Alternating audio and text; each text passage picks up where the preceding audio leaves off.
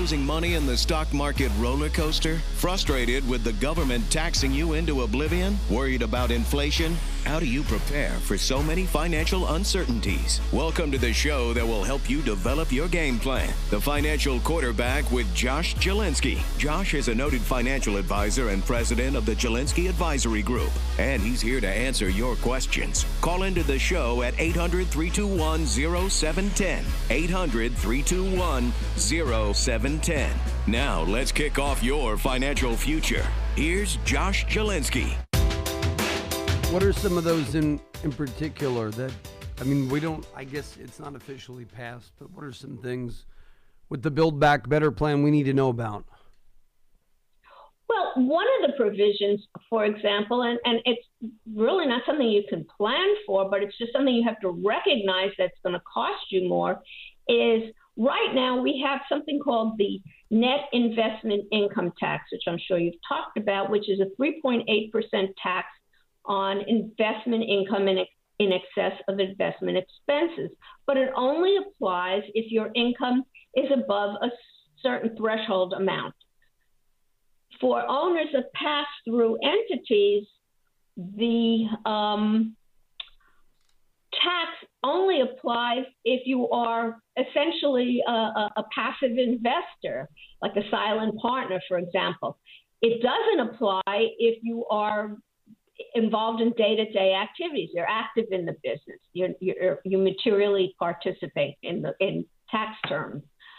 The law would change that to impose the tax on all business income for people with income over $400,000.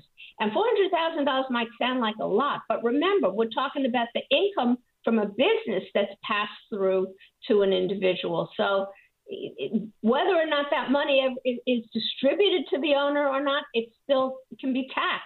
So that's a potential serious tax change that would impact a lot of small business owners. Yeah, so contact your senator and congressman or congresswoman today and tell them to either vote no on the Build Back Better plan or to amend it to not screw small business owners.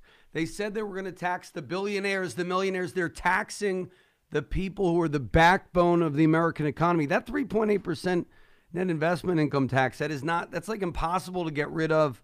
And so if the average small business owner that's successful is already paying 30 cents to the feds after deductions, maybe they're paying 5 to 8% to a state government after deductions. So that amounts to almost a 10% increase in taxes. That's 3.8%. It's horrible. It sounds like a small number, but if you're making $400,000 and you're in New York, New Jersey, California, even now Florida's property taxes are skyrocketing because so many New Yorkers and New Jerseyans are moving down there. I was just in Florida on business, and their property tax bill is 1.8% of like the purchase price of the homes.